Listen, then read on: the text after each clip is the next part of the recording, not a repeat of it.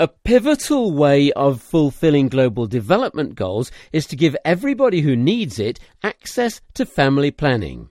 This message comes out of a series of articles in The Lancet just ahead of the London Summit on Family Planning being attended by government and health experts from around the world.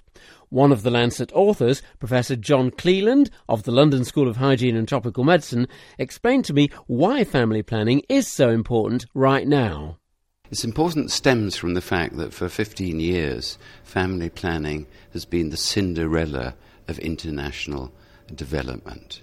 And now is the time to resurrect it and really promote it, because it offers huge benefits, particularly in sub-Saharan Africa. Because if you want to promote global health to improve the world generally, there are lots of other things. Vaccination, for instance, can save lots of kids. What's the importance of family planning?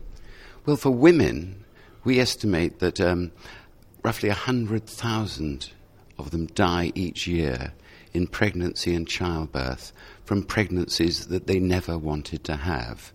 Family planning is a well-proven, cost-effective intervention, and it could make a huge difference to the lives of millions of women. And what about this question of spacing births? There's an impact of that, isn't there, too? Yes, contraception is one of the main ways in which couples can achieve a reasonable interval between one birth and the next. We know if intervals are short, if they're less than 2 years, the second of the pair of children is 60% more likely to die in the first year of life and 40% more likely to die in the second year of life. So that's another huge benefit for the survival of infants and children through the use of contraception to ensure a decent interval between one pregnancy and the next. Now, you described family planning as the Cinderella of approaches to global health. What are the barriers preventing it becoming more glamorous? Well, it fell out of fashion for a number of reasons, partly because a few Asian programs in the 1970s had coercive elements in them, and women's groups rather took against a high priority being attached to contraception.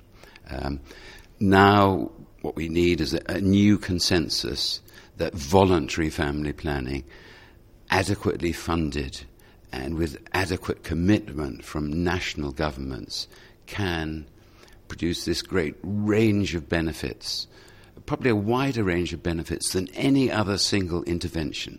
I've mentioned the reduction of poverty and hunger. I've mentioned the effect on the survival of women, infants and children.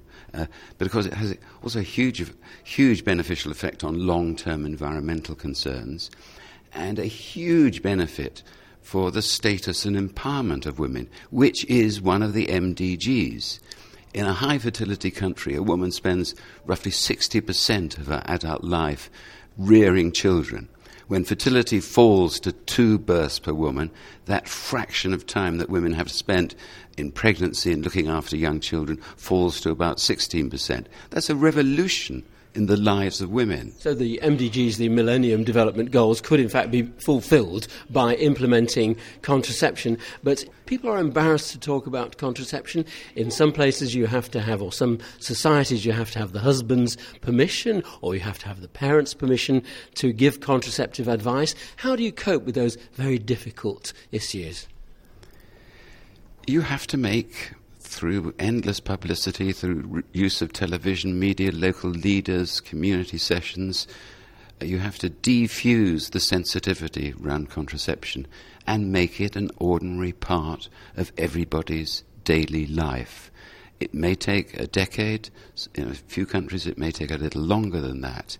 But it is possible. We know from history that family planning has succeeded, given government commitment and adequate funding, of making the transition from something that's socially awkward, morally dubious, into something that everybody accepts.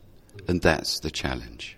So what is the key issue that you would like people to take home from this summit happening in London?